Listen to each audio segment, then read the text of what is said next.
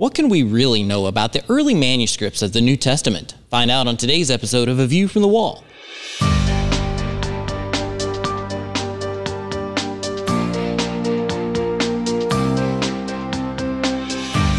Join I Am a Watchman Ministries Managing Editor Joe Kerr with co-host Dylan Burrows, bringing you a fascinating discussion regarding the importance of Bible prophecy and Christian living today as it relates to our responsibility as believers to be watchmen.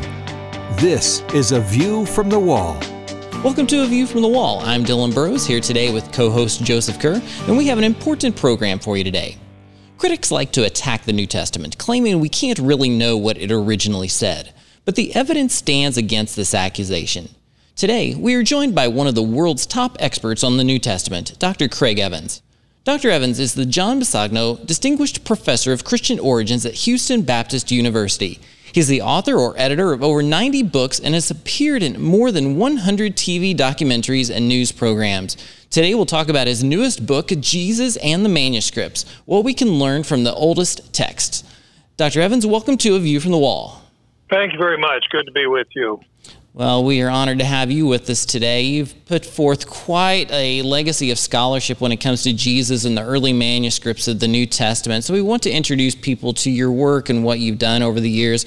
But as we begin, let's talk about the Bible as a book.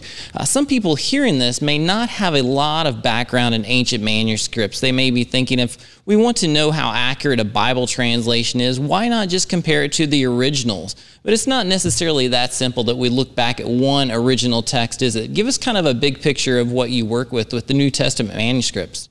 Well, first of all, the Bible, we love to call it a book, and that's what the word Bible means. It just means book. It's a library. And so we have 66 documents in it. We have 39 that are in the Old Testament, the older scripture, the scripture of ancient Israel, which Jesus and the church presupposed. And then we have the New Testament writings, 27 of them. And 4 of them are Gospels, and that's what my book is about, the manuscripts for the Gospels. And you're quite right. We don't just have an original sitting there on the desk that we can look at. We have copies that have been made, copies of copies, and so on. And the originals, long, long ago, perished. They'd be 2,000 years old. They would have been handled and probably deliberately destroyed, I think, by the Roman government, which persecuted the new Christian movement. So anyway, we have copies of copies. And so the real question is, how accurate are the copies? After all, they're handwritten. And if you've ever copied anything at length, and I think we all have done that, where you have a text on the desk and you're looking at it, then you look at the piece of paper you're copying or the keyboard as you type, and invariably your eye will go to the wrong place. You'll mistype something or miswrite something, and these are called scribal errors.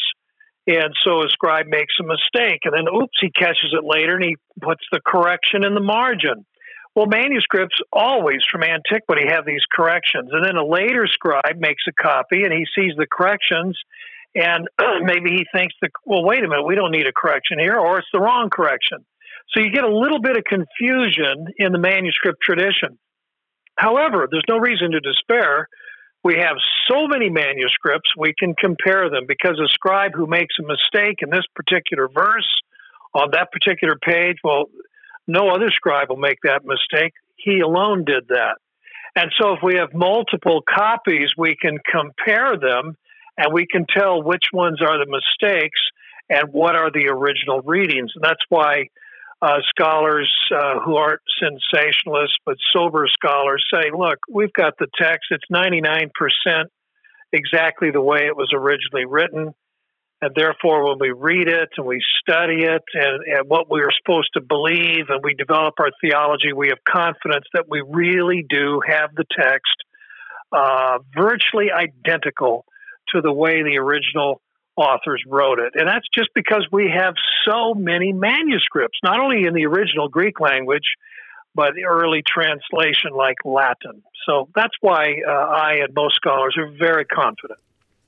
You mentioned the books of the Old Testament. We'll talk about the New Testament and Jesus specifically a little bit more in the second segment, but there are books that are mentioned. I'm reading the Old Testament again in a devotional that I'm going through this year, and there are many books that are mentioned in the Old Testament that are not in our Bible. The book of Jasher, or would Hebrew Yasher, and the book of Iddo and the book of Enoch, to name a few. Why aren't those in our Bible? What's the point of those books? Where did they go? What happened to them? Why aren't they part of our Scripture?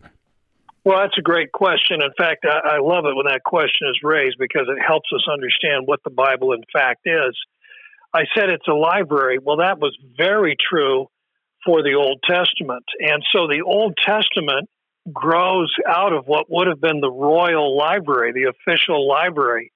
And so there were prophecies, visions, chronicles, accounts, histories, records, and so on. By the way, this was very common. It wasn't just Israel doing that. It wasn't just Jerusalem. But every kingdom, every capital city, every monarch had his library. And so when these official versions, you might say the sacred versions, were written down, the scribe would let the reader know. Now, by the way, you can get more detail if you want in the book of Jasher. You can find out more about this if you want, if you read the prophecies of Iddo. And so it's really what you're talking about are footnotes. And so the sources are being cited here and there, and it'd be wonderful if we were ever able to recover one of those lost works. And I think it's theoretically a possibility. It's unlikely, but it's a possibility that someday something might turn up.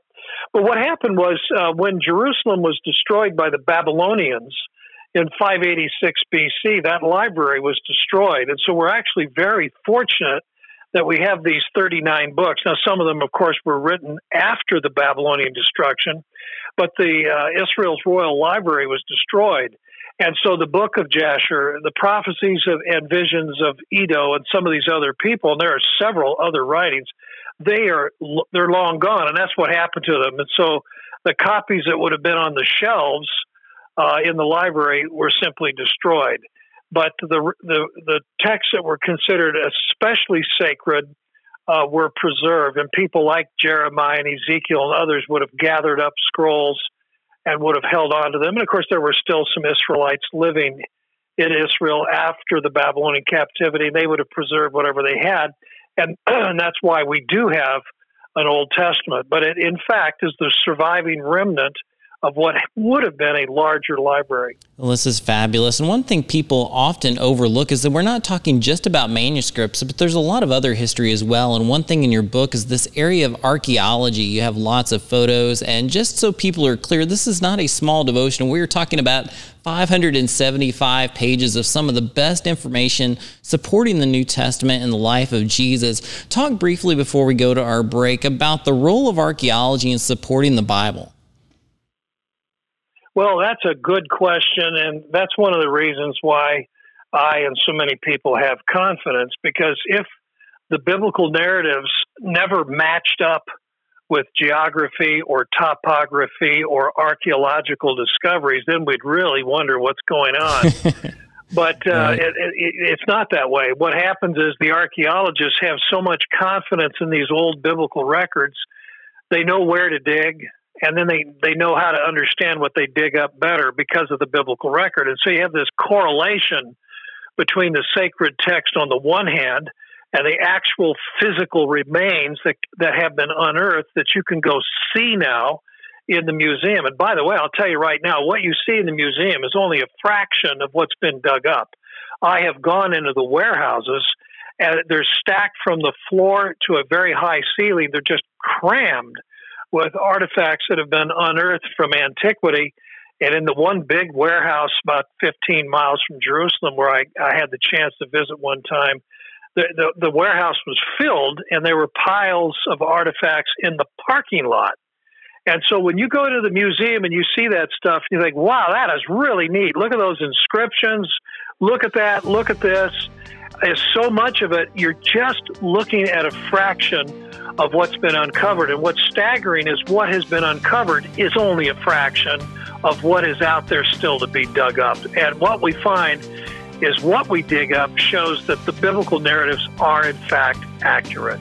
Well, that's amazing. And we have to take a quick break. Stay with us for more on A View from the Wall.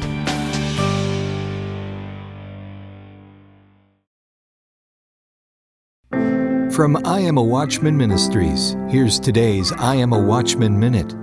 When sharing in a Bible study at a prison, I noticed a man become uneasy the more we talked about forgiveness. In anger, he raised his voice and presented many reasons he thought God would not or should not forgive. Then suddenly, the hostile man grew quiet, put his head down, and whispered, "But I killed a man." I tell you, I was not prepared for that. But I saw it was more of a question than a statement. He questioned whether or not he could be forgiven. And when I shared that Jesus can forgive every sin, he cried. He believed. He received God's forgiveness, and you can too. Be prepared for the return of the Lord by believing in Jesus, confessing your sins to Jesus, and committing to live for Jesus. Be bold, be faithful, be a watchman. IamAWatchman.com.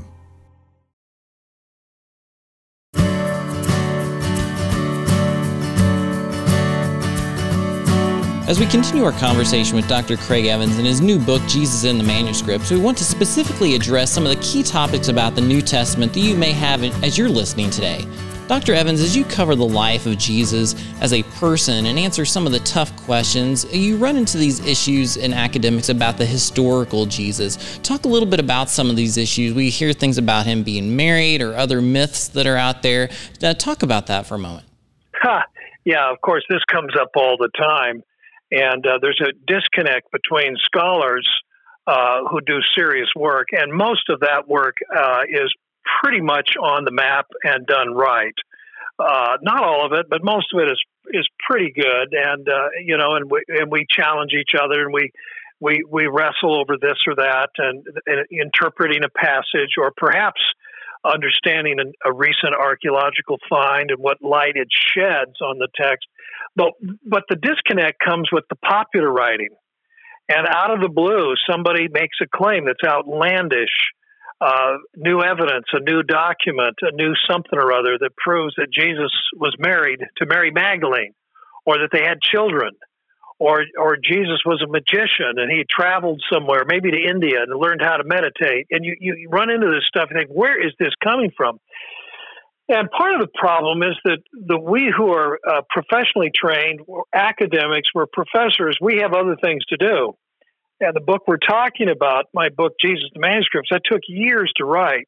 I never would have gotten it written had I responded to every book that came out by Dan Brown, every Da Vinci Code, every Holy Blood, Holy Grail book that came along. That's all I'd be doing. And so what scholars end up doing is we ignore the silly stuff. And I understand that, but I also at the same time challenge scholars, including myself. We can't ignore it. We do have to respond to some of it. Otherwise, the general reading public, and that includes people in the church who ought to know better, they're going to be confused by that. And I can remember standing in line at a security line at an airport a number of years ago when the Da Vinci Code was going wild, and this fellow had the Da Vinci Code under his arm. And he saw me looking at the book, and he looked at me and he said, I've gone to church for years, and I never remember my pastor telling me that Jesus was married. Oh no! And I had to tell him, well, he didn't say anything about Jesus being married because Jesus wasn't married. And this guy, well, then, and he's pointing to Dan Brown's book. Well, then what's he talking about? And you can imagine we had a little bit of a conversation while we were in line. And so that's part of the problem in the popular setting. And publishers, of course, they'll publish anything if they think it'll sell. You get this screwball stuff, and it does not reflect sober scholarship. So that is a big part of the problem. Those are words to live by. I'm writing that down. I'm going to post it on my wall. Ignore the silly stuff. That just covers most of Bible prophecy weirdness out there. Let me switch gears for a second. One of the things that you wrote about was specifically talking about the Gospels, that you believe the Gospels were written for Christians. You also talk about what you call the Jewish Gospels. Talk about the differences between those two and why they're important to us today. Well, the Gospels in the New Testament were the first ones written, but they weren't the only ones written. And so once it caught on, and that's probably by the end of the first century, these Gospels are circulating, Paul's letters are circulating, other writings are circulating, And of course, the apostles now are no longer with us. And so I think by the time we get to the beginning of the second century, there's the realization that authority in the church is more and more the written word and not simply the spoken word, because the original speakers, the proclaimers of Jesus' teaching, of his death, his resurrection, those original eyewitnesses and proclaimers aren't with us anymore. And so what we have left behind is their voice written down. And so I think the written story became very important. And there were some groups emerging. They weren't necessarily happy with the older Gospels. And that's why in the second century, we start getting a whole bunch of new Gospels. And the Jewish Gospels, the New Testament Gospels are Jewish also, with the possible exception of Luke, who probably was a Gentile, maybe a God-fearer. But Matthew and Mark and John were written by Jewish disciples of Jesus. But we're talking about with the Jewish Gospels, something that's a little bit different. The Christology is a little lower. The Jewish law is more highly respected, or at least protected from the idea that maybe it's passé. And so you get a little bit of a difference. But I actually don't think the difference was that great, because what the church fathers retain are quotations from these Jewish Gospels where they're only different, and there's not that much. And so that's one, and it's the Gnostic Gospels that really caused the church fathers in the second century to become concerned, because in those Gospels, the Jewishness of Jesus was being denied, the relevance of Israel in the Old Testament being denied, and that was moving in a direction that was totally unacceptable for the early church. And then more Gospels were written, and on it went, right on into the third century, which is why the church at some point had to say, look, we have to make it really clear what we regard as Holy Scripture that should be read in the church, and this other stuff should not be read. Well, those are powerful insights. One thing people are concerned about today a lot of times are looking back to what that first generation of Christians was like. You think of Acts 2, where it talks about they were together and had everything in common. And as we look at their teachings, there was this small window of time between when Jesus ministered on earth and when the manuscripts were written. And people are sometimes concerned, how do we know that we have the teachings that they had during that time? And 1 Corinthians 15 plays into this as well, with Paul and the gospel he received. Talk a little bit about that message, if you would. Well, yeah, that's a very good passage to go to. Paul talks about what he received. That's 1 Corinthians chapter 15. And of course, it's the essence of the gospel, the good news, namely that Jesus died for our sins. He was placed in a tomb. He was buried. And on the third day, he was raised up, which fulfilled Scripture. And this predates Paul. And Paul became a convert, we think, 1 or maybe 2 years after the church had begun. So the church was in its infancy. And Paul, when he becomes converted, there's already a rock-solid, crystallized expression of the gospel, what we call a creed, a credo, what I believe.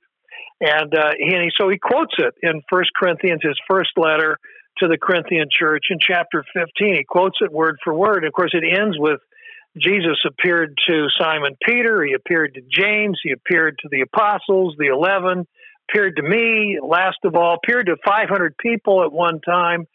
And so Paul is aware of all that, and this is solid, and it's only a year or so after Easter. And the important thing about that is, in other words, it hasn't been years, decades, a century or two, where myths could develop, legends could develop, and stuff people are talking about that nobody can remember anymore. There are no eyewitnesses anymore. It's just too early. And so Paul's testimony is powerful, and it shows that the gospel proclamation was solid, well-fixed, and Paul, who opposed the church until he encountered the risen Jesus, there it is, the gospel's already there. They're not inventing it, trying to figure it out. They already know what they believe from the get-go. Well, if you're listening, this is such an important insight because it really takes away that whole theory that critics sometimes have that there is this period where legend developed regarding what took place in the early church. This was just within a first year or two after the events took place themselves. So this is very exciting. We have more in our next segment. Stick with us here on A View from the Wall.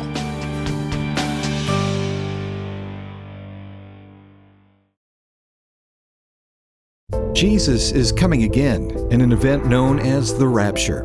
You may be ready, but are your friends and family spiritually prepared for the coming of the Lord? We've created a new resource to help you help them. It's called the Rapture Kit. Rapture Kits are designed to help believers reach out to those lost before the rapture and provide spiritual and practical information for those still here afterwards. Included in the Rapture Kit is a wealth of information on what the rapture is and how to prepare for what is to come. The Rapture Kit also includes several Bibles, ebooks, audio and video sermons on prophecy, apologetics, the Christian walk, and discipleship material, all preloaded on a 32-gigabyte flash drive. Warn the lost about the coming rapture and help individuals in the post-rapture world be drawn to Christ, equipping them to become the next generation of Christ followers and ministry leaders. Learn more and order at rapturekit.org.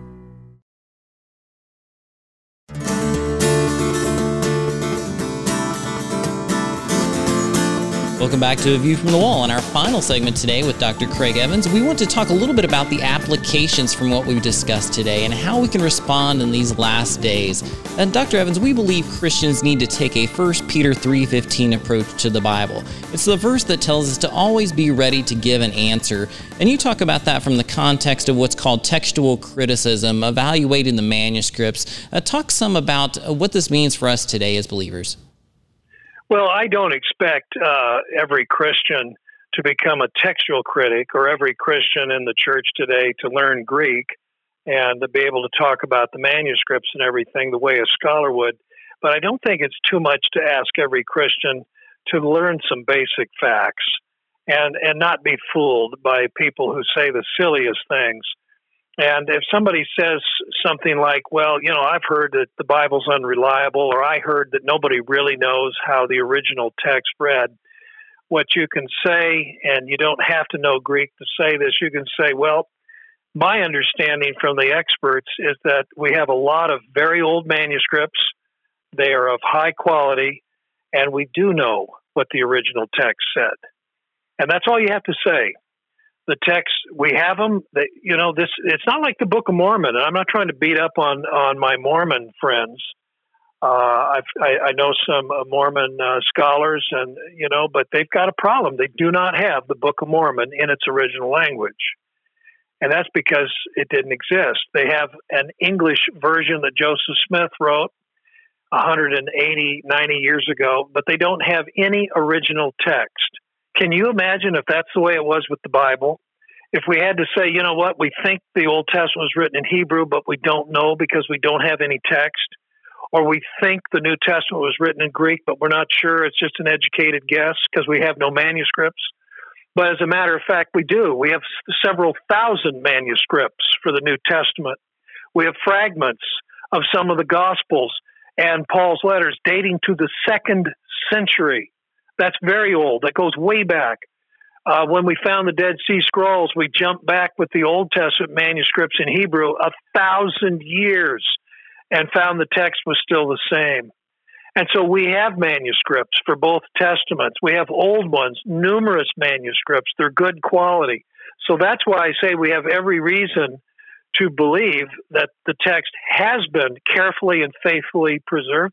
And that's what they did. When a scribe was hired to make a copy, he wasn't hired to be creative. He was hired to be accurate. And some of these scribes, this will come as a surprise to our audience, but some of these scribes that made copies of the New Testament, they were professional scribes. They were not necessarily Christians. They had no motivation to make any changes whatsoever. They were paid, and if you were a good scribe, an accurate scribe, you were paid more. And so they made accurate copies. They had no motivation to change things, to portray Jesus differently, to alter the doctrine. They didn't know what eventually would become orthodox. They didn't even know what would end up in a New Testament. They were hired to make accurate copies, and that's what they did. Well, that's such a great response. And as we wrap up today, we want to help our listeners who consider themselves watchmen or watchwomen in these last days. They want to warn and watch and witness and finish well. Take a moment to encourage those who are listening today with how they can use this information in their walk with God and in sharing it with others.